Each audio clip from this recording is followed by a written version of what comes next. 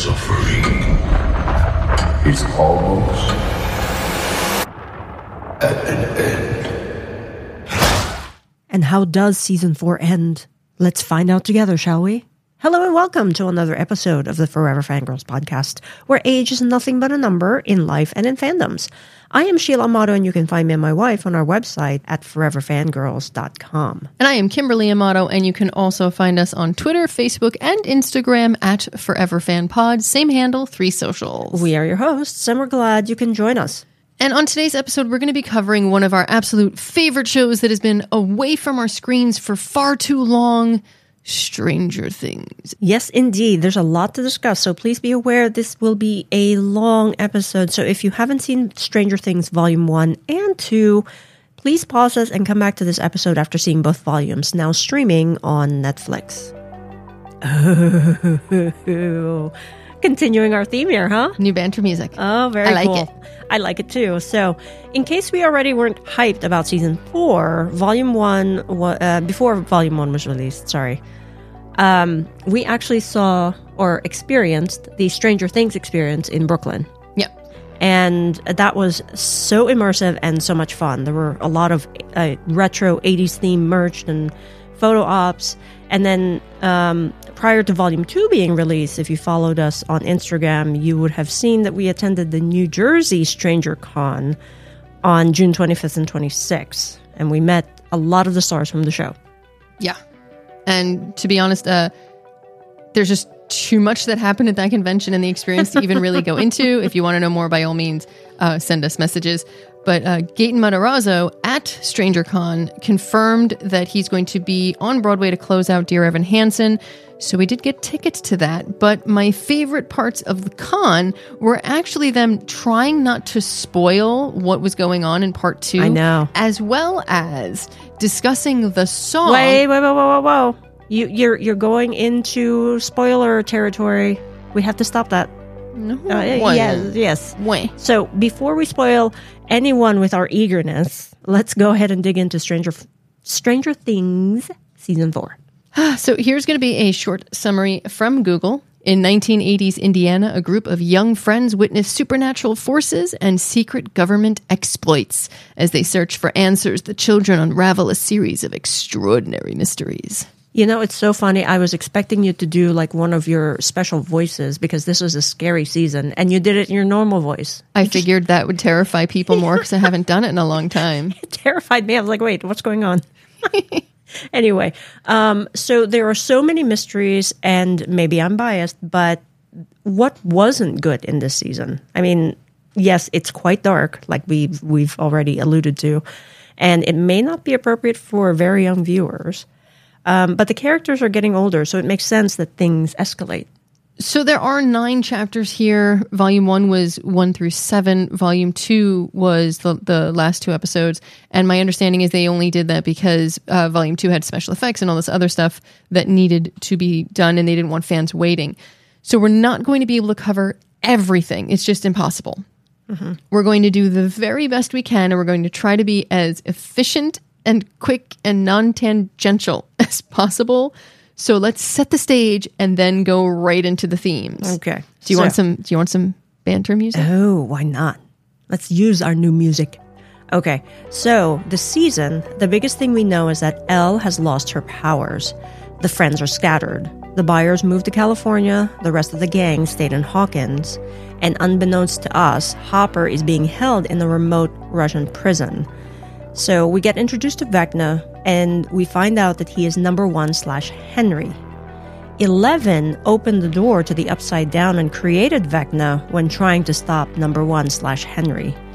Eventually, with the help of Dr. Owens and Papa, 11 gets her powers back, stronger than ever, but is stranded in Nevada. The California crew, sans Joyce, who went off to Russia to rescue Hopper, finds 11 in the Nevada desert with the help of Susie's directions. And the California crew jury-rigged a sensory deprivation tank for 11 to join the fight in Hawkins to try to save her friends. Max unfortunately dies and becomes the fourth fissure, creating the opening for Vecna to enter our world. 11 brings back Max, to life, but Max remains in a coma with 4 broken limbs. Joyce returns to Hawkins with Hopper, and everyone is reunited and is now facing the biggest challenge ever. Number 1/Henry/Vecna taking over the world. That was a lot. That is a lot. Whew. Okay, so let's go into themes, shall we? Power. Power is in my mind, and I know you've got it written here, but it's my mind number one. Mm-hmm. You know, if you just take Papa, for example, he wields so much power over the kids. And as we learn, as we get, 11 gets her powers back and has to figure out what memory was attached to it and everything that would trigger them, you see how he manipulated everybody. Yeah, he recorded everything so that he could use everything. You know, like Vecna says later, you have it here, quote, sought greatness in others because he wasn't great himself. Right. So he then wanted to control them and everything else. But even how he tried to control Henry/Vecna/1, there was that idea that he couldn't stop his power. He got scared that the power would not be controllable, and therefore he put a chip in him to control him. Mm-hmm. So there's that power control dynamic going on. I mean, Vecna as well, you know, when he was banished to the Upside Down, he was using the dust to make the Mind Flayer. He then used that to start his plan of revenge against Papa, against 11, against the other world. Right? Which also begs the question, since he got there and the Demigorgons and the Demidogs and all that were there, are they just innocent? Being manipulated by this dust shadow thing? And Vecna abusing them? The other display of power, I think, in this world is Jason, the popular captain of the basketball team. You know, he always wants to be the hero. He wants to take the winning shot, and he is leading the, however misguided, hunt for Chrissy's killer, and he's going to stop at nothing to do it. Yeah, it's interesting how that works, because if you take it into modern day society, it's the exact same thing. It's fear baiting. It's twisting and blaming somebody else for the unknown. So if you can't understand what's going on right in front of you, it is easier to point the finger at somebody else, because we don't understand as human beings the underlying things. In this case, there is an explanation. There is an explanation. In this case, I understand it's supernatural, and they're going to say there's no way, but you can still, there's an explanation. Mm-hmm. It's the Upside Down, and from those who have witnessed it, instead of accepting what they say, they know nobody's going to believe them. Mm-hmm. They know it's going to be, they're going to kind of ignore them or say it's fake news or whatever. So that power hungry ego, fear, all of it wrapped into control and power. It's fascinating how the parallels are there. Yeah. Let's move on. Yes. So finding your path, acceptance. I think this was also a big theme. Mm-hmm.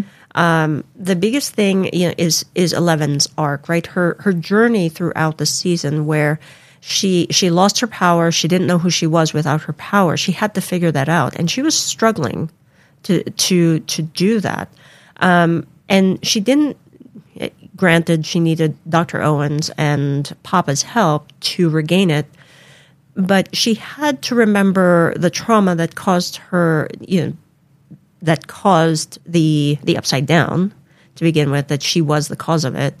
And once she remembered that, then she accepted, okay, her part in it, she was then able to grow and also be able to be strong enough to let Papa go. I mean, that was something that you were just hooting and hollering about.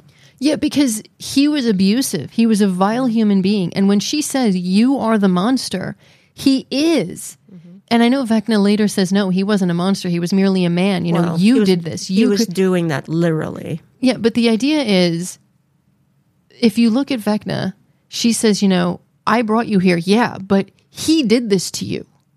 He made you who you are. And he's like, no, you did. And I knew that was coming because that's the way to get under her skin. Mm-hmm. But in reality, Papa made them this way. The reason they're different is because 11 has friends, family, and love. And he has never had that. He's always had the psychopathic brain of I'm better, or I'm not explaining it correctly, but the fact is, Papa created them. Papa made them. And when she says, I've made a decision, if he wasn't a monster, he always knows best. He always does this. If he wasn't a monster, he would have let her go and continue to try to help her. Instead, he stabs something in her neck, tries to control her. And what happens? It blows up in his face because he says she's not ready. And you know what? Other people can die and other people can do this. You know what would have happened if she didn't do anything? Max is dead. The fissures open. The worlds collide. And it all happens anyway. And that goes back to number one saying, yeah, he wants greatness through others because he doesn't have it. He wants to be the savior without having to do anything. Yeah. And when she says, you're the monster, he starts crying and it feels authentic. I don't know if it's because he was called a monster or if he realizes it's because he's losing control. But her finding her path and realizing it, when he's begging for forgiveness and she just says goodbye, I was thrilled because it's her accepting he was part of my past. I've accepted what he's done, but I'm not beholden to him. Yeah. And the way she walked away from him with her head held high, just showing that, okay, now I can forge my own path forward. And before that, her cathartic scream, to me, that was just a very powerful scene because she was just letting go of everything. Yes, she was controlling a helicopter and then squishing all of the Hummers there, but it's just letting go of all of the pain and the hurt and the doubt. She's stronger. Yeah. Fully knowing who she is and where she's going and what she wants to be. Especially like when she said, I want to go to my friends. If I don't go, they die. Yeah. It's not about saving the world as much as it is saving her loved ones. The ones she loves. And there's a difference. Yeah. Another person who is like trying to find their path, right, is Eddie. Yeah. And he's the leader of the Hellfire Club. They're playing Dungeons and Dragons and all of that. And he's the I don't know. Dungeon master. Thank you. I don't play Dungeons and Dragons, I obviously. used to. So, he has the leadership or the power seat there, but in real life he doesn't, right? He's the outcast. There's a line in there where they said, he kept running, but then he stopped when he stood his ground, stayed in the upside down, and tried to buy more time for everybody else to succeed. And so he redeemed himself in a way. Well, he found his inner strength. He realized who he wants to be, and he was not allowing anybody else to dictate for him anymore. He heard himself, where he realized, like, look, when Chrissy was hurt, when all this was going on, I ran. And he ran out of fear. And, who knows what would have happened if he stayed? He probably would have been blamed for it anyway. Or gotten killed himself. Exactly. They might have done something. Who knows? But the idea is, he sat back and said, who do I want to be remembered for? And the people that matter are going to remember him as doing what was needing to be done to give everybody else a few minutes. Right. So another character here finding the acceptance. To me, that scene where Max was the bait, in, I think it's episode 9. We knew that she felt guilty about, we knew that she had survivor's guilt, right? And that was very clear in like the first couple of episodes. But here in episode 9, she was really acknowledging the fact that she felt guilty because she wished her brother dead, because he made her life a living hell. And then finally, when it happened, she wasn't sure if she should be elated or she should try to save him. And so that was, the more complex part of the guilt for her. I thought that was a very powerful scene. Well, they've been telegraphing that with the Kate Bush song. Yes. The swapping our places. Yes. So it was the candidness of Max accepting what she said, how she said. Accepting that you're angry with people, accepting that fear, that anger, and accepting the guilt. It's very hard to do. But, credit to Sadie Sink on that one. Mm-hmm. Yeah, she's incredible. Okay, anything more about the finding your path and acceptance? I think we should jump right into Found Family. Yeah, well, that's been like all of Stranger Things, right? Yeah. Yeah, going to the ends of the earth and other realms, to fight and protect your family. Speaking of the people that matter, knowing who you really are, Eddie's uncle, continues to believe that his nephew is innocent. And that scene with Dustin makes me very teary-eyed. Yeah, it's hard because the people who love you, they know you. Mm-hmm. So all the lies, all the vitriolic BS, the people that know you know the truth. Yeah. And that scene, the reason why it's so important is because Eddie's uncle finally got the validation that he was right. His nephew was innocent. And that Dustin was telling him Eddie was a hero. Yeah. And that he was true to himself to the very end. And, you know, what other thing can you really want in life, right? You want to be true to yourself. And his uncle never wavered. Nope. Even when the entire town wanted him out, the uncle never wavered and said, look, you know, we've got a bad reputation, but this kid is a good kid. Yeah.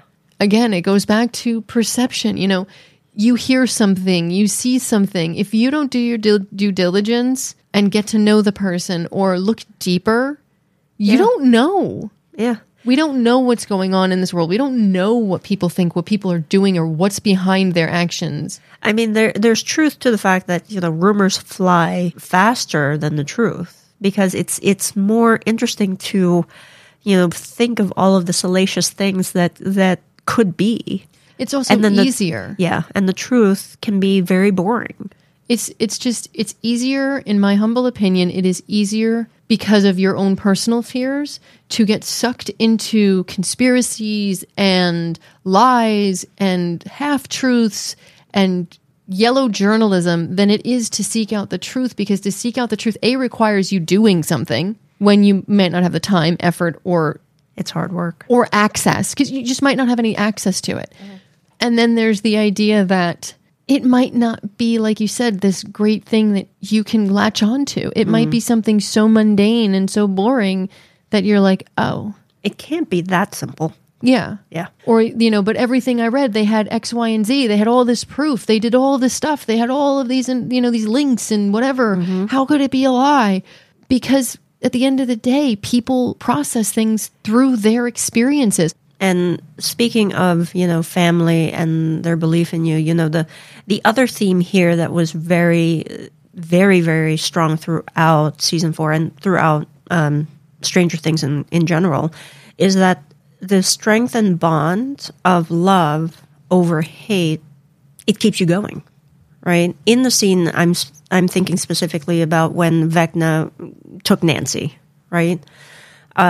Her friends were frantically looking for music to release Vecna's hold. It's like they wanted to make sure that they did everything that they could to protect their friends, their family. In Max's case, when Vecna finally got her and she didn't have her music, she clung on to the memories of, you know, that snowball dance with Lucas. It's the good memories that keep you going. It also, when Vecna, if you notice, when he grabs them, he preys on their fears.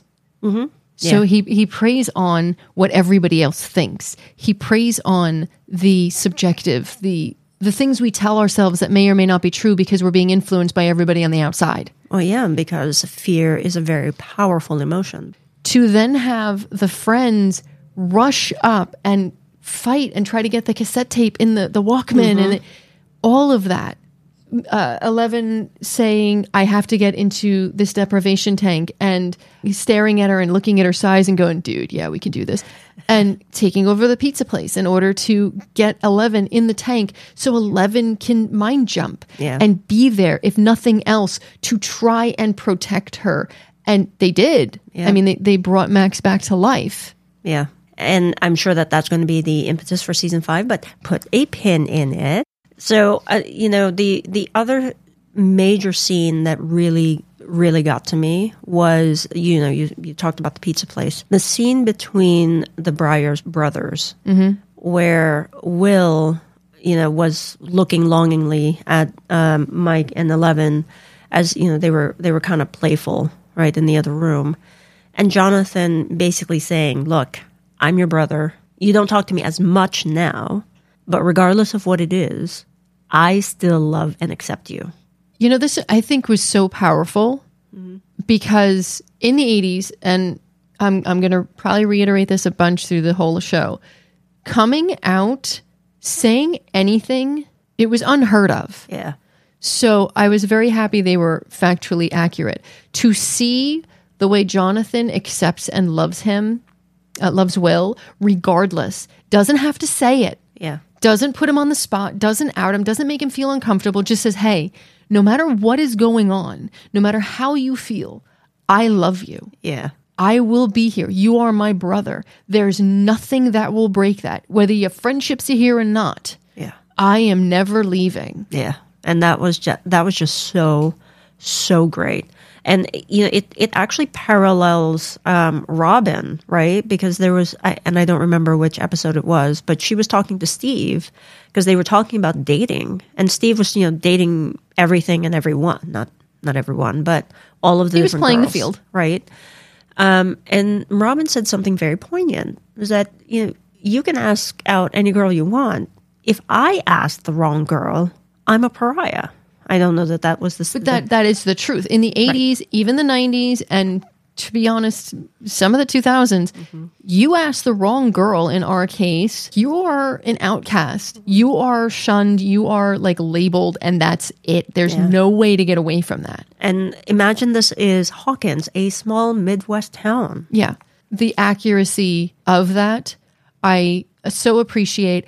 I love that they're developing Will the way they're developing. It is not queer baiting. They do not have him sitting there with another individual where you think they're going to be together, but they're not. They are literally having somebody slowly come to terms with who they are in, to be honest, some of the most conservative times of this nation in a hugely conservative Midwest town. So it is beautifully done, absolutely stunning. And the way Jonathan sees it in the rear view mirror, puts it together and understands and doesn't blink. Yeah, that is true love and family. And then speaking of family, I think the Duffer Brothers are just brilliant in this.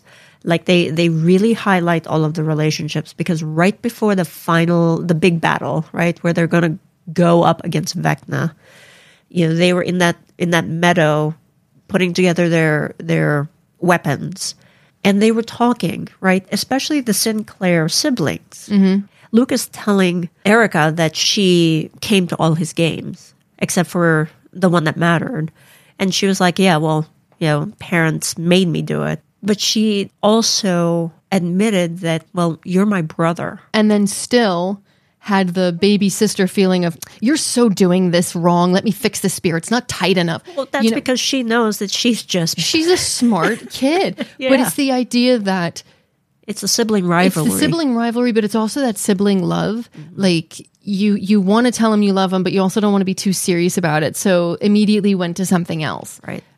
But then you also have, Eddie and Dustin had a very lovely conversation and breaking. It's like big brother, little brother. Yeah, saying, Dustin, don't you ever change, which immediately put me on notice that he was probably going to die, because when you have a great, and I leaned over and told you as such, when you have that kind of connection and that intimate conversation, all right, why is this happening? See, I just kind of had a feeling that Eddie was going to do something, and he did.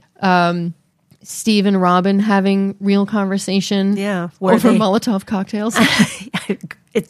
It's funny because as soon as he said that, I was thinking Molotov girl. In Free, that's what I was thinking of right away.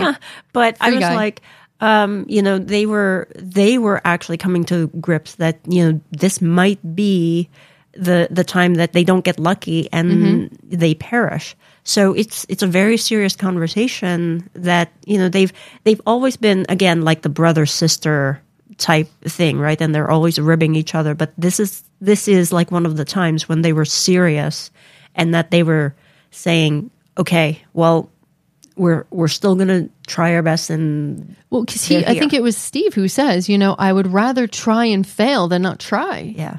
Because what do we gain by not trying? He's going to take over. We have to fight. Right. Maybe if they stop him here, he doesn't come to the right side up. There is hope. And as long as there is hope, there's a chance. Yeah. So you keep fighting. earlier you were talking about like the nuances of the 80s. I just wanted to bring in there that the nostalgia factor, and I think that's part of the reason why I really got drawn to Stranger Things to begin with, is because it was set in the 80s. You know, it brought back like the Walkmans, you know. I had a Walkman. I did too. I had a waterproof one. It was the sport one. So you could run my goodness. and They sweat. were so heavy. God, yes. You always had to make sure your belt was like really tight because otherwise your pants would sag on one side. I mean, you know, in Susie's house, in her father's office where they had the dot matrix printers, I'm like, oh my God. Okay, wait a minute. Dot matrix printer, little tangent joke. My bedroom when I was little was on the wall that my mother had an office, and she had a dot matrix printer that she used for work. And I'd be sleeping because I'd have to wake up early in the morning, and all I would hear is at like 11 o'clock at night, and I would be wide awake. It's so funny because during that scene, you've told me that story so many times that I was actually thinking, oh, there you go. It woke up Kimmy. Yeah. I mean, and then you have the 16-bit game consoles. I mean, we were lucky if we had that. Those were expensive. Yeah. The and then dial-up. I was cracking up. I could hear that noise in the back of my head. Yep. Yeah. And then you were lucky if you connected at 9600. We're like, ooh. Remember when it hit 14.4? Oh. It's like, ooh. It's like, oh, no one must be on. Yeah. And then your phone was busy. Your parents always knew when you were online because your phone was busy. Yeah. Anyway, the music was great. I love the music every season. I know they have, I will link, if I can find it, in Spotify. They do have a playlist in Apple Music from Netflix for this season. But Kate Bush's song, you know, Running Up That Hill, is just so perfect for the season. Yeah, and apparently I saw an article where it apparently is earning her millions in royalties from streaming. I'm like, oh, you go, girl. She deserves it. I will say my favorite, though, my absolute favorite, has been the remix of Journey's Separate Ways. I am in heaven with it. I am addicted to it. I play it on repeat. Oh, it gives me the chills. Exactly. It's so eerie and so, it's like it gives it oomph. Mm-hmm. And I'm like, yeah, I love that. Yeah. And then, of course, there's the classic Police song, Every Breath You Take. Because Vecna is stalking you. Yeah. And then, you know, at the top of the trailer, yeah, Eddie finally is like having his solo. And I was like, what is that song? And you were like, Metallica. I'm like, what? It's Master of Puppets. I was like, go. oh my God, he's playing Master. And then the caption comes up, Master of Puppets. I'm like, get that. Yeah. So I'm like, oh, okay. The music is great. So, any other good or themes? I don't know any other themes that we need to delve into, but before we jump into the bad, we are going to be sharing a promo from one of our podcasting friends. Ooh, cool. Once upon a time, a trio of bards, the Narrators 3, were called upon to unite the realms with an episode-by-episode deep dive commentary on the fairy tale-laden soap opera Once Upon a Time. Tune in for weekly retrospect sprinkled with judgmental fondness and hysterical disappointment as the Narrators 3 laugh, throw shade, and have the occasional emotional breakdown. If you find tales of costuming, character takedowns, and plot devices that come with a price utterly charming, the Narrators 3 invite you to join them for Once Upon a Rewatch, available on all major platforms where podcasts can be found. Ah, like a little fairy tale. Oh, it's Once Upon a Time. How can you not like Once Upon a Time? I don't watch Once Upon a Time. You know what? You need to listen to that podcast and then watch the episodes with me. Okay. But we are going to jump into the bad of season 4. Back to our normally scheduled podcast. No, kidding. Okay, so what is the bad? We have to wait some time to whenever they've announced season 5 is coming out. Yeah, that was my. I mean, that is one hell of a cliffhanger.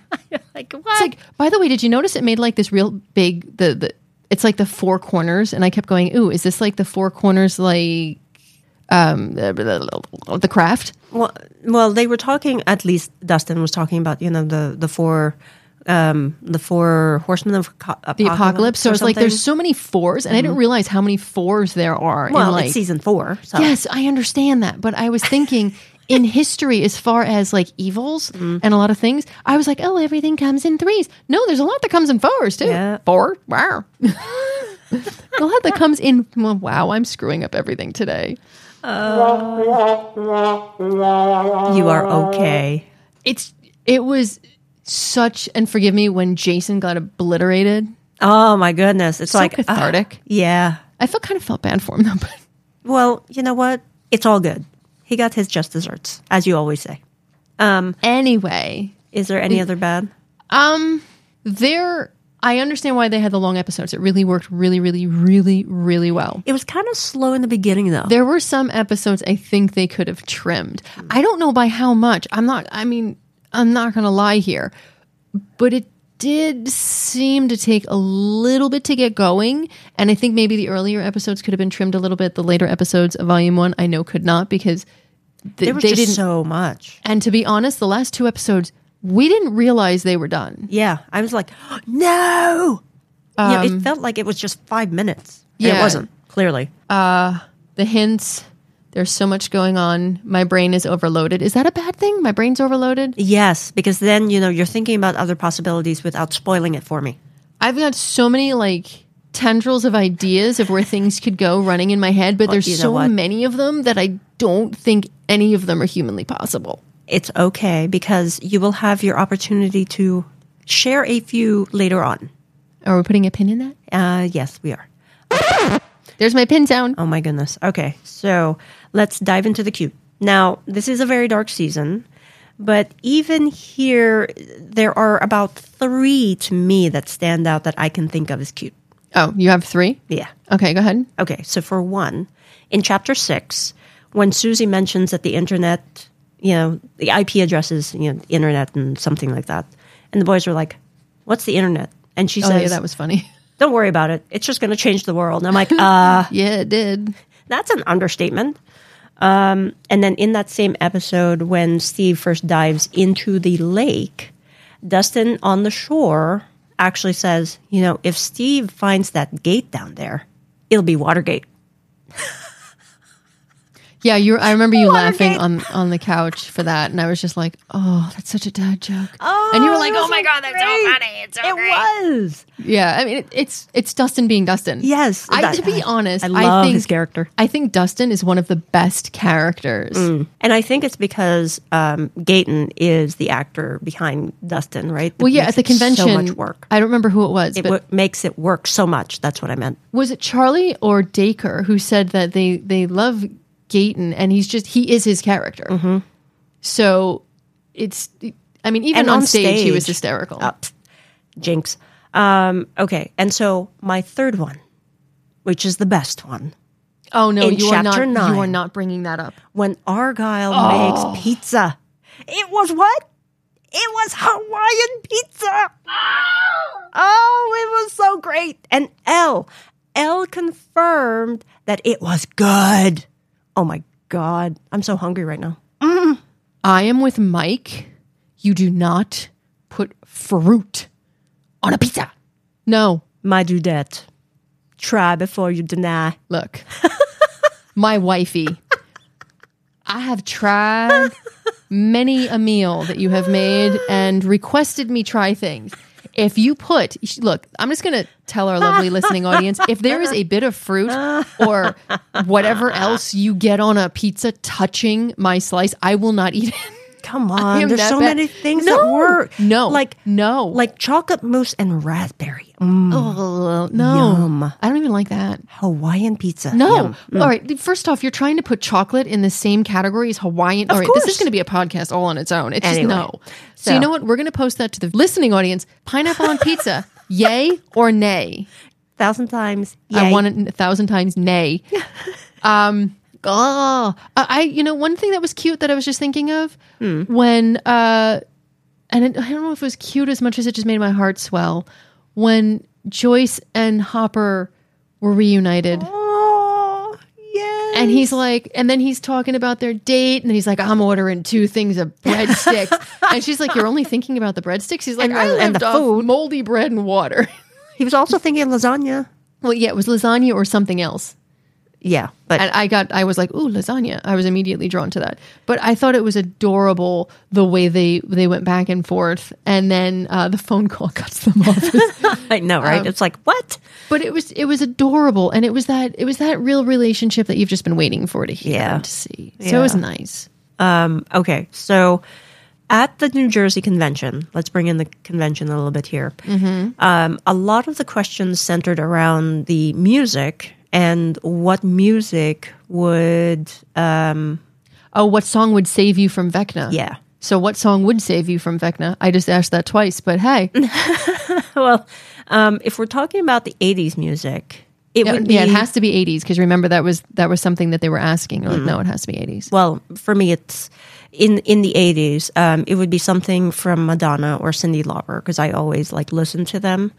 And the reason why that is for me is because when we moved from the Philippines to the U.S. in the late 80s, the transition was very, very hard for me. And I actually remember converting all of my tapes to CDs. And then I would have my little CD Walkman. It was a Discman, not a Walkman. A Discman. And I would just remember falling asleep listening to Madonna's True Blue album. And it was, just the one of the things that helped me get through day after day. So any song on the True Blue album or Cyndi Lauper. The True Blue album, I think, was one of the best albums ever released in the 80s. Mm-hmm. I agree. However, how about you? I went to Catholic school, so it was pre-K all the way through 8th, and then I went to high school, a Catholic high school. I was bullied relentlessly, horribly, horribly so. So for me, I would say either Eurythmics' Sweet Dreams. Good song. It's a great song. And that beat. Yeah, and it always kept me going. And then Pat Benatar's We Belong was a very powerful song, but if I'm going to just keep expanding, I would say my entire Debbie Gibson catalog that I had. Because it always it was lighthearted music, even the romantic ballads. But I mean, I had Scorpion's Wind of Change. I had a lot of songs that really helped me get through that. Well, you're like a walking jukebox. You just know music. Music saved me. Mm-hmm. I mean, when push comes to shove, I will say the music of the 80s kept me going. And when I really hit rock bottom in the 90s in high school, was horrible for me. Music kept me going there too. And whenever I've had really very, very difficult times in my life, music has been what has centered me. Yeah. Always. And I mean, speaking of music, my parents forced me to take piano lessons when I was younger. And I always rebelled against it. And now that I'm older, I wish I hadn't. But I came across the piano cover of Kate Bush's Running Up That Hill. And if I could play piano even infinitesimally good, I would learn this song, and it just gave me goosebumps. So if you want to check it out, it's on YouTube, and we'll provide the link in our show notes page. Moving right along, okay, because we're gonna have to wrap this up soon. We haven't done this in a while, but since we know that season 5 will be the last season, and this last season just left us on a major cliffhanger, why don't you then tell us your spoiler speculations? I always mess that up. Speculations. Yes, but you have to make it a short list. It's only 3. Okay. Number 1, they're going to get Max back. Okay. Here's how I figure this.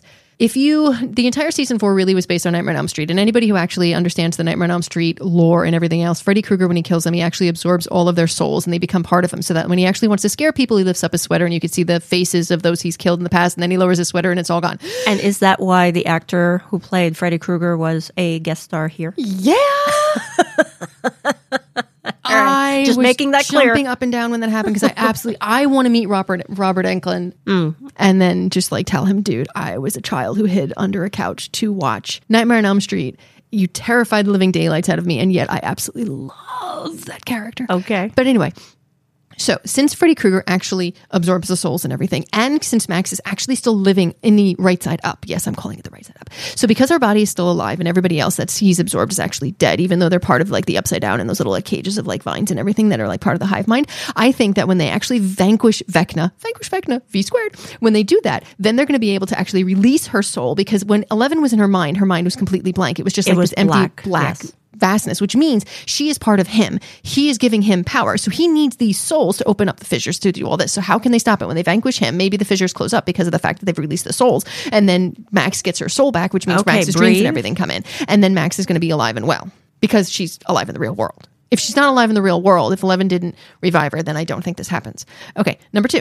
Not everyone in our group is going to survive. I do think that season 5 is going to be even darker than this season because of everything that's going to be coming to the surface. And I do believe that our lovely family and everybody else is going to be in a heck of a lot of trouble. And I really don't know if Dropper's ever going to get to that date, but I really hope he does with his 2 things of breadsticks and everything. But I do believe that we are going to have massive problems and that that the ones we love, not everybody's going to walk away from it. Because the fact is, we also know that 11 is the one that created the Upside Down. And if 11 created the Upside Down, maybe 11's the only one that was able to actually close the Upside Down, which theoretically then, because it goes into my point 3, because evil never dies, because as long as there's people with greed and hungry for power, there's always going to be the Upside Down because the Upside Down fuels this, right? So that shadow is like, if you think about it, the evil and the anger that absorbs into human beings. So if it's that, right? If it's like this evil that we as human beings funnel into the world and it's just in the ether and then it actually goes into other things, then you have to figure that somebody who's going to want to control the demigorgons and the demidogs and everything else and control the shadow, which actually is the epitome of evil, then they're going to want to find a way to get into the Upside Down. So 11 is actually going to be constantly on the run. So then theoretically, if you think about it, the only way to shut down the Upside Down and shut down the evil is to kill 11. So I don't know if they're going to do that because, I mean, that would just be ridiculous. But then you have to figure, overall, the evil is never going to go away. The shadow, this evil, that the mind flare and everything else, that's all in the Upside Down will never die because as long as there is evil and hatred in the world, it will continue to fuel that. So the Upside Down will forever exist, regardless of whether 11 is there or not. It's the yin and yang. It's always going to be. There's the right side up and the upside down, and those in the upside down are on the wrong side of history. That is my spoiler speculations and theories. I have just one, really, or maybe 2. I don't know, and I'm going to speak slowly. You know, 11's newfound confidence, I don't know if she's going to be overconfident and then like misjudge Vecna and then put her family at risk. I don't think she's ever going to be that overconfident because she was struggling because she lost. And Mike said she's never lost before. Not like that. I think she's going to learn that she can't do it alone. Okay. So hopefully that's right. And then the other thing that I'm wondering about is whether Will fully share his feelings for Mike and come out. I think he might come out. I don't know if he would ever share his feelings for Mike, but I think he'd come out. I think it will be, I would love it if they did like a flash forward after this was all over and show like where they are now. Maybe. I mean, they know that it's the final season, so maybe, they'll provide a little bit of closure. I mean, Winona Earp. Yeah, we do know that there's more to delve into in regards to the Stranger Things universe. So I'm assuming that means there's more stuff coming, whatever that is. Maybe spinoffs. I have no idea. So I think that wraps up our discussion of Stranger Things. Don't you think? Yeah. Okay. All right. So now it's time for our Forever Fangirls rating. Drumroll, please. We rate Stranger Things Season 4 5 stars. Yay! And we absolutely agree on this rating, along with like millions of other people out there. Yeah, so this season was quite emotional, especially the last 2 episodes. For me, the scenes where family and friends accepted Will and Robin, regardless of their sexuality, really hit home for me. It's hard to live happily, freely, and in your truth when you have to hold something of yourself secret from everyone. The fear, the pain, the depression, it's all very real. Now, that's aside from all of the other themes that we barely scratched the surface on in this episode. And then you add the 80s soundtrack, and that's just, absolutely golden. What more can you want? And I can't say enough about the show, and will eagerly await Season 5. I agree with everything you said. In the 80s, it was virtually impossible to be open about who you were, and it truly wasn't much better in the 90s. In my humble opinion, it's only recently that it feels like people can be more open and more free about who they are. So showing the truth about the time period is very important. It also broke my heart watching Eddie fight for a town doing what was right, even when the town of Hawkins would never know. They'd always paint him as a villain because it's easier than the truth. And in the end, this season is very clear on one thing, in my humble opinion. The truth is always there.